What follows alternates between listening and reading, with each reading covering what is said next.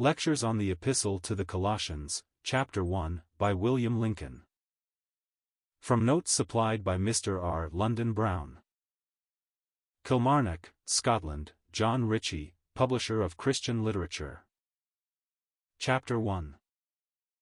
This epistle is intimately connected with the Epistle to the Ephesians. They were both written about the same time by Paul when he was a prisoner. Ephesians brings before us fully our position in Christ. Colossians, as we shall see, calls us solemnly to let that love of his sway us wholly. While in Ephesians we learn how Christ has loved us, saved us, and brought us nigh to God, Colossians brings before us that he is our Lord, whom we are bound to obey. It is as if the apostle had said, I have heard, through Epaphras, of your salvation. I was glad to hear of your faith in Christ, of your love to all the saints, and that you had heard of the hope laid up for you in heaven. But there is a great deal yet for you to learn, and I, the apostle of the Lord, pray, that you may go on and learn more of Christ. You are only babes as yet, but I desire that you may grow and be filled with the knowledge of your Lord's will, and have spiritual intelligence, sensitiveness, and quickness to know at a glance what is his will, so as to walk worthy of him. It is Jesus the Savior, the Lover, the Bridegroom in Ephesians, it is Jesus the Lord and Head in Colossians.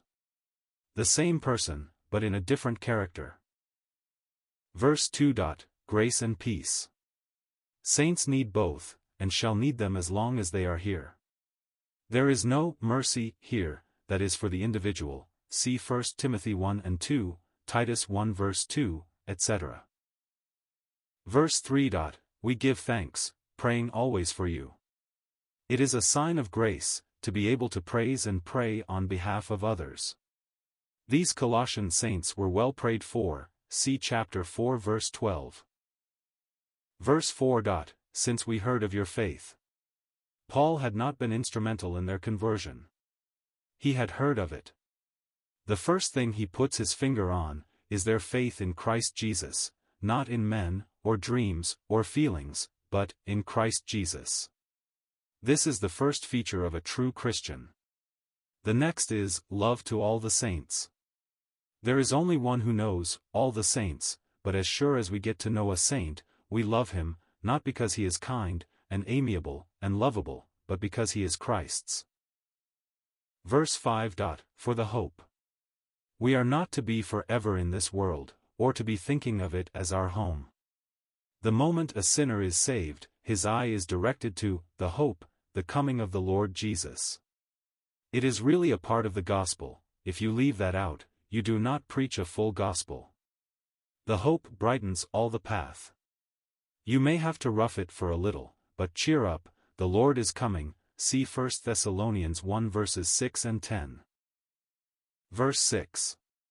Their conversion was manifest, the gospel had borne its fruit, for they had known the grace of God in truth. What a blessed reality is the grace of God. God was gracious to sinners, enjoy that. He saved you, not according to your feeble experience of it, but according to what he himself is. God was in Christ reconciling the world unto himself, 2 Corinthians 5 verse 20. God did it all. Verse 7. A faithful minister, not the minister, of course. There is nothing in Scripture of the minister, or the pastor of a church. They are always spoken of in the plural, or where an individual is mentioned, it is with the indefinite article, an elder, a witness, 1 Peter 5 verse 1. Verse 8. Your love in the Spirit. This is the only allusion to the Holy Ghost in the whole epistle. It is very remarkable. It is not human charity, but love in the Spirit, that which is of God. This is what he values. Love in the Spirit, love in the truth, 2 John, verse 2. Verses 9 to 10. Filled with the knowledge of his will. We are accountable to our Lord and Master, who has done so much for us, to know his will. Paul did not say as some evangelists now, to get sinners saved is all, my only aim. He desired that those who had become saints, might be filled with the knowledge of their Lord's will.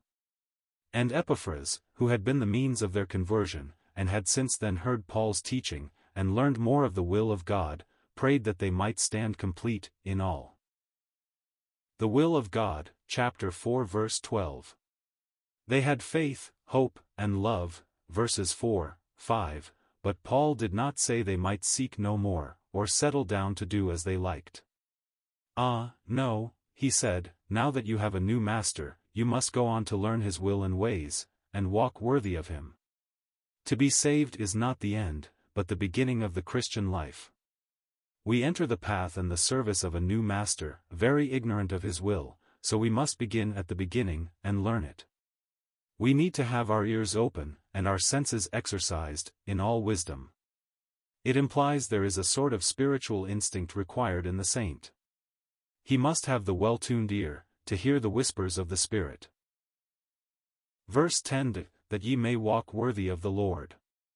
He is our Lord, we belong to him. Let us see that our walk corresponds to our calling. The Lord has done everything for us that he, the eternal Son, could do. He asks us now to do that which is pleasing unto him. Verse 11. Strengthened with all might, according to the might of his glory, Revised Version. Power and glory are frequently joined together in Scripture. The glory has a wonderful power in it. When the glory of Christ shines into the heart, it gives strength, and when it shines forth openly to the world, it will shew the power of God. Now we walk by faith, then it shall be open to sight to us. The word is, if you shalt believe, thou shalt see the glory, John 11 verse 16. Unto all patience. Strengthened to be patient, and to go on pleasing the Lord and learning his will, roughing it bravely, and going on wholehearted for him.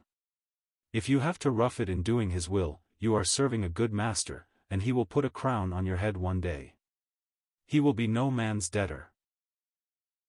To learn of him who is meek and lowly, involves suffering now, but there will be blessing with it in the end.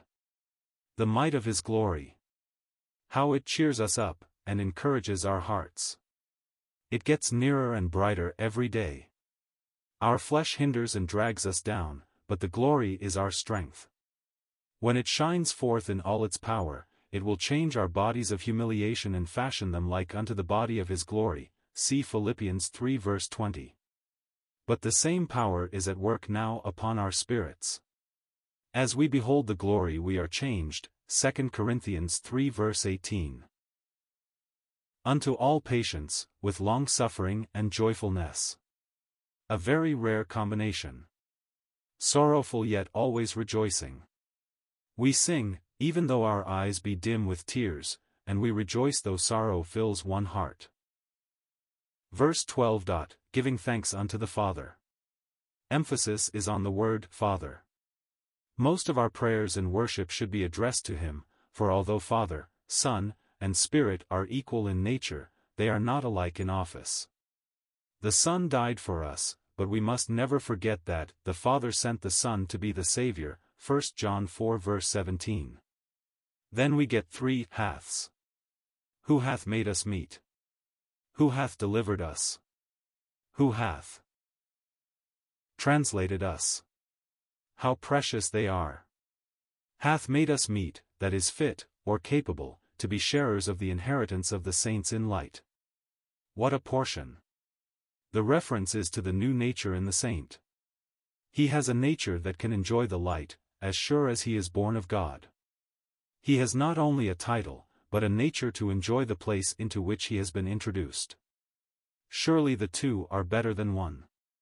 Suppose I had a title, if my nature were unchanged, I could not enjoy the presence of God, I could not be happy, but very wretched there. The inheritance of the saints in light, every saint will have a share in that inheritance. In England the eldest son gets all. The Lord Jesus, the firstborn from the dead, is heir of all, but he will not have it for himself alone, he shares it with us. We are heirs of God, and joint heirs with Christ. Romans 8 verse 17. In light. We are children of light, Ephesians 5, and as such we are to walk. Brought to God, who is light as well as love, we are to walk in that light as John tells us, 1 John 1 verse 7, and to judge ourselves by it. Just because you are a child of light, you are to bring everything in your life, walk, work, worship, associations, and examine them by the light. John 3 verse 20. If you find anything contrary to the Word of God, let the light sift it, expose it, and put it away. The more we do that, and accustom ourselves to the searchings of the light now, the less painful will it be to go to the judgment seat. There we shall be manifested in the light. The more we abide in that light now, the more shall we delight in it. God has given us a nature to enjoy it, here and now, and we are to dwell in it eternally. People in the dark can see what those in the light are doing, but this is not so in spiritual things, but the more you are in God's light, the more you see the darkness around. Abraham, on the Mount of Communion with God, abiding in the light, knew more of Sodom's state, and what was about to happen there, than Lot, who sat in its gate. Lot was a child of light, but he did not walk in the light so as to enjoy God. If men love darkness, and abide in it, preferring it to the light, it just shews that they are children of the devil, and still under his authority. How we ought to thank God for that, hath. Now we come to the second. Verse 13. Who hath delivered us from the power, authority, of darkness. What a deliverance! Rescued from that kingdom, its power broken, the love of darkness gone, and the only proper home of the saint, in God's light. Verse 14. Who hath translated us into the kingdom of the Son of his love. This comes nearest to any New Testament word, in calling Christ our King. The word most commonly used is Lord, telling of his proprietorship of us, but here saints are said to be in his kingdom. He is there to exercise his sway over us, to mold and fashion us according to his will, and to bring us into entire subjection to him. And mark, it is the kingdom of the Son of his love. When he has perfectly subjugated us, and fashioned us according to his will, he will hand us over to the Father, and then we shall shine forth in the kingdom of the Father. Matthew 13 verse 43. Our present place in the kingdom of the Son shews that he has to break us in, and break us down, to become obedient. He, as a son, learned obedience, Hebrews 5 verse 9. And he will have us to be obedient too. There is the thought of responsibility all through this epistle. He is our master, and his word is, "Take my yoke upon you and learn of me." Matthew 11 verse 29. He uses crosses, loses, trials, temptations, all for this end. He is so interested in us. Earthly masters often seek their own interests alone in those under them. Not so our blessed Lord and Master. His interests and ours are identical. He has engaged to thoroughly subdue and fashion us unto himself, Philippians 3 verse 20, to habituate us to obedience, and then to bring us home to God, where we shall not have a wish, or thought, or desire not according to his will. Oh, how glad we shall be to get there, and have nothing in us to kick or rebel against the holy, blessed will of that good God who so loves us. The Son of his love. What an endearing expression! He is no tyrant, no hard master, but the one in whom God's heart delights, and who so loved his people as to give his life for them. It is an appeal to our affections. As if God had said, "Won't you yield to my beloved Son, and cannot you trust his love even if he breaks you down while he is subjugating you to his sway?" The bridegroom in the Song of Solomon, chapter 1 verse 9, compares his bride to a company of horses in Pharaoh's chariots, costly, obedient, under control. A good horse needs little of the whip or the spur, a word or sign, and he is off. So may we be swift to move at the faintest whisper of his voice, and be led on as his Spirit guides in swift obedience to his word. Verse 14. In whom we have redemption through his blood. What an affecting word to follow immediately after. Everything in the way of grace is perfect. He gave his blood to get us, and God would put that before us, as if to say, "You see how much you owe him to begin with." This gives motive to yield to his rule, and love makes obedience easy. Forgiveness of sins, all my sins gone through the blood, effectually and forever. I write unto you little children because your sins are forgiven you. 1 John 2 verse 12. If I sin as a child, I am told to confess my sin and I shall be forgiven, and restored to the enjoyment of the Father's face in the light. 1 John 1 verse 9.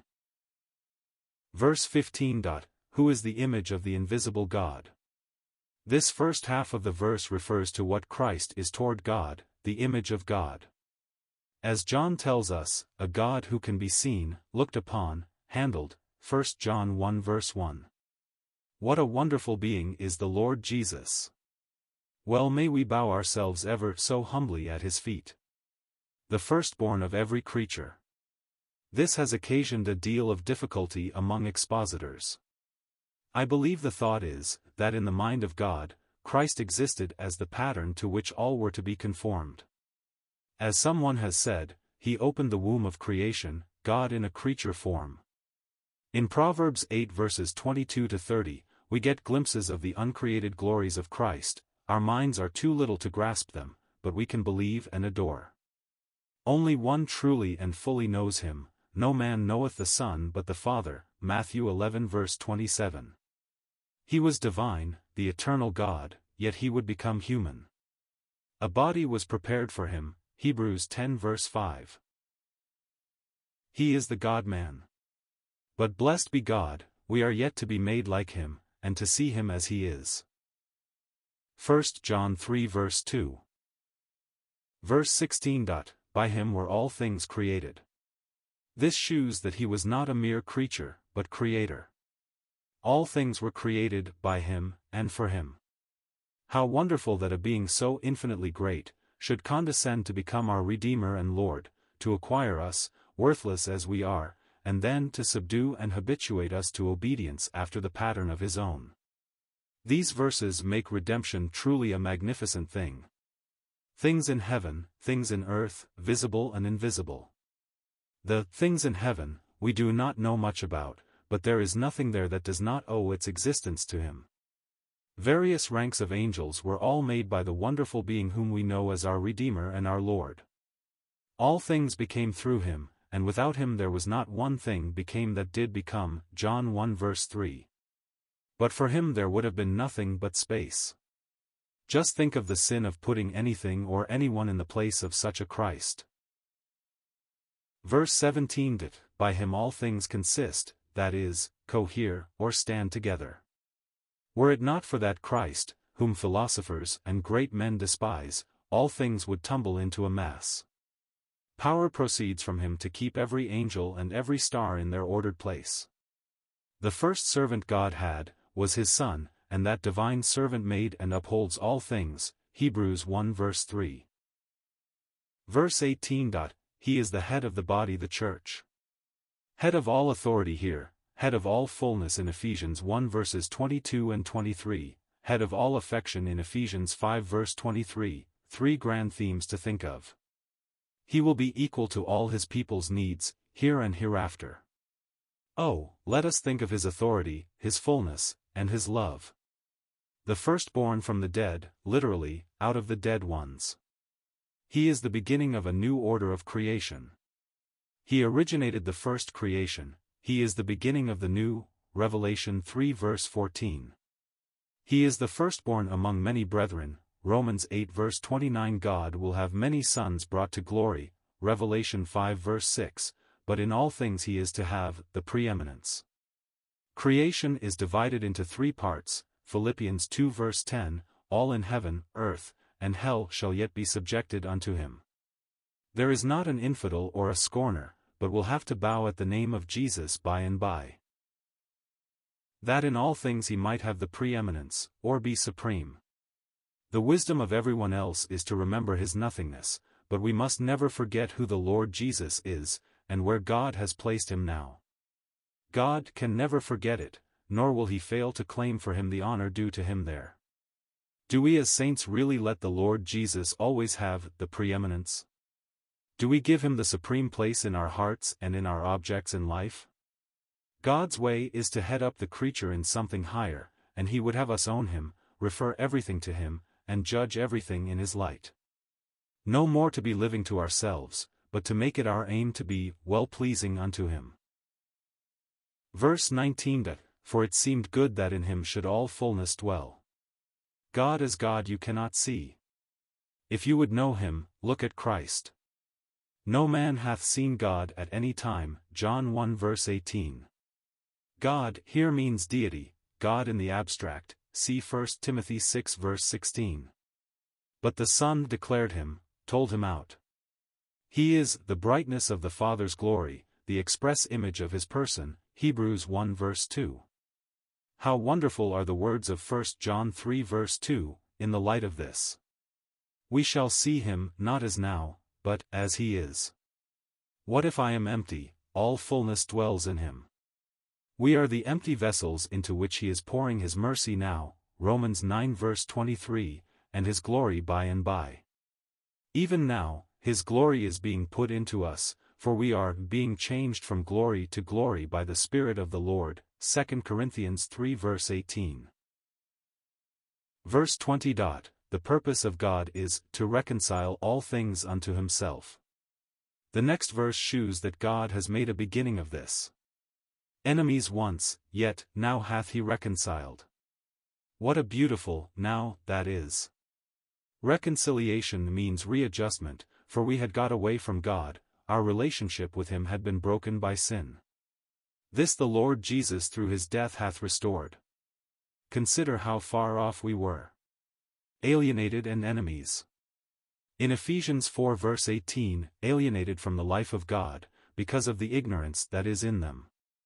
Here it is, by wicked works. What a picture, of all the world too. How fit for hell each one of us was. Yet now hath he reconciled. The nows of Scripture are very sweet, see Romans 8 verse 1, Ephesians 2 verse 13, 1 John 3 verse 2. How does he reconcile? Verse 22. In the body of his flesh. This word occurs only here. It is a marvelous word. Such a contrast to his body, in verse 24. There he speaks of his body the church, here of the body which was prepared for him, Hebrews 10 verse 5, in which he offered himself to God, Hebrews 10 verse 10, his literal body. Not the body of his glory he now has, Philippians 3 verse 20, or his mystic body the church, Ephesians 1 verse 23, but in the body of his flesh. It was the death of Christ upon the cross and that alone, that wrought reconciliation. By that death, our relation with God is readjusted. On the cross he was alone, there he bore our sins on his own body on the tree, and the awful wrath of God due to them, but in glory he will not be alone, his people, the members of his body, shall be with him. Things on earth and things in heaven hath he reconciled. In Philippians 2 verse 10. Things under the earth are included, because there it is Christ subjugating all things, even in hell, his lordship must be owned. But here where it is reconciling all things, hell is left out. This is an important distinction, and disposes of the theory of the final restitution of the lost. To present you holy, and unblameable, and unreprovable in his sight. Holy before God, blameless before others, and unreprovable by Satan. Present you, so that neither God, man, or devil shall find any flaw. He is going to present us up there in heaven, in his sight, right under his eye, and there in that uncreated light there shall not be a whisper against us. If you are not made fit for that, there is no heaven for you. Verse 23. Here is a word of exhortation and warning. It is like John 15 verse 10, continue ye, mind you do not get moved away, there is plenty to do it. Grounded means firmly joined to the foundation, settled denotes solid work after the foundation has been secured. In Ephesians 3 verse 18, it is first the figure of a tree, hence the word is rooted, then of a building, hence the word is grounded on a solid foundation. When we know that we are saved, then we can look forward. The hope of the gospel, not hoping to be saved, we know that we are saved already, but Christ is coming. This is the true attitude of the saints. Waiting for the coming of our Lord Jesus Christ, 1 Corinthians 1 verse 7. Looking for that blessed hope, Philippians 3 verse 20. Be not moved away, implies there are many things to cause us to relax our hold on the hope, then worldliness creeps in. Continue in my love, continue in the faith, be not moved away from the hope. Christ loved me, and gave himself for me. Galatians 2:20. He is coming again to receive me unto himself, John 14 verse 3. These are the two ends of God's dealings with us in grace. This is the hope, there is only one. Now the God of the hope fill you, Romans 15 verse 13. It is the hope of the gospel, preached in all creation. It was to be spread in all directions, that all who are brought to believe in him, may be looking for his coming, 1 Thessalonians 1 verse 10. Verse 23. There are two distinct ministries which Paul says were committed unto him. Here a minister of the gospel, in verse 25, a minister of the church. Verse 24 is very remarkable, coming as it does between. Christ loved the church and gave himself for it, Ephesians 5 verse 25. And his true servants love that church and suffer for it too. Not that they can ever suffer as he did, for in his sufferings at the hand of God, he stood alone, and bore all the wrath, but we can give ourselves, our time, our energy, our love, our prayers, in service for his church. In suffering on behalf of his people and in serving them, we may be associated with him. Fill up that which is lacking of the afflictions of Christ. He has left us here to serve and to suffer for a little while. It is a great honor he has thus conferred upon us, and when we get home to glory, we shall rejoice that we have been counted worthy to suffer for his name. He expects us to sympathize with his suffering people, and to suffer with and for them. In all their afflictions he was afflicted, and as was the head so ought the members to be. It is enough to make us love the wilderness, to have the privilege of suffering a little for Christ. Those who have gone to heaven cease to suffer. Some suffer more than others, serve more than others, theirs will be a bright reward. God forbid that we should be uninterested spectators, looking on from a distance but taking no part in the reproach of Christ. Now we are members of a suffering Christ, and should have hearts full of sympathy for the suffering saints of God. This is a great way of suffering. Paul suffered much in this way, his heart sympathies were with the saints. When he heard of any walking negligently, he wept bitter tears. Philippians 3 verses 18 and 2 Corinthians 2:4. When he heard they were divided or troubled, it grieved his heart, and caused him to agonize, Colossians 2 verse 1, and be in soul travail for them, Galatians 4:20. Some only laugh at these things, the devil and the ungodly can do that. These are the afflictions of Christ, for until the church is glorified, his sympathies will be drawn out for her sorrows and her sufferings, and so ought ours to be. Verse 25. The church, of which I am made a minister. Paul was an evangelist to the world, a teacher to the saints. The former ministry is to the lost, with the gospel for their salvation, the latter to the saved, with the word for their edification. They are generally separate, but an evangelist should seek to have those whom he has been used to lead to Christ, led on and taught in the truth. According to the stewardship of God which was given to me. This shews that God's ministers will have to give an account. It is required in stewards that a man be found faithful, 1 Corinthians 4 verse 1, not frittering away God's truth to pander to the ungodly. The parable of the unjust steward in Luke 16 verses 1-13, is a warning to unsaved preachers. In the latter part of the chapter we see him in hell, with his tongue on fire. The Lord's own word to the faithful one is, "Well done, good and faithful servant," Matthew 25 verse 23. Not successful. Ours is to act faithfully, and be true to our Master, waiting for his commendation and reward. Verses 26-27. That which was the great purpose of God in his heart from before the world began, is now made manifest. That mystery is the church, the riches of his glory, the grandest of all his mighty works. Christ in you, the hope of glory. This thought occurs thrice. He is our life, chapter 3 verse 3. He is all and in all, chapter 3, verse 11. Verses 28, 29. The object of true ministry is the growth and edification of the saints, to have every one fully established in Christ, and fully alive to the love God has to him in Christ, and of that glory which even now is revealed to the soul by beholding Christ at the right hand of God. 2 Corinthians 3 verse 18. Such a ministry can only be in the power of God, and in the agony of the soul.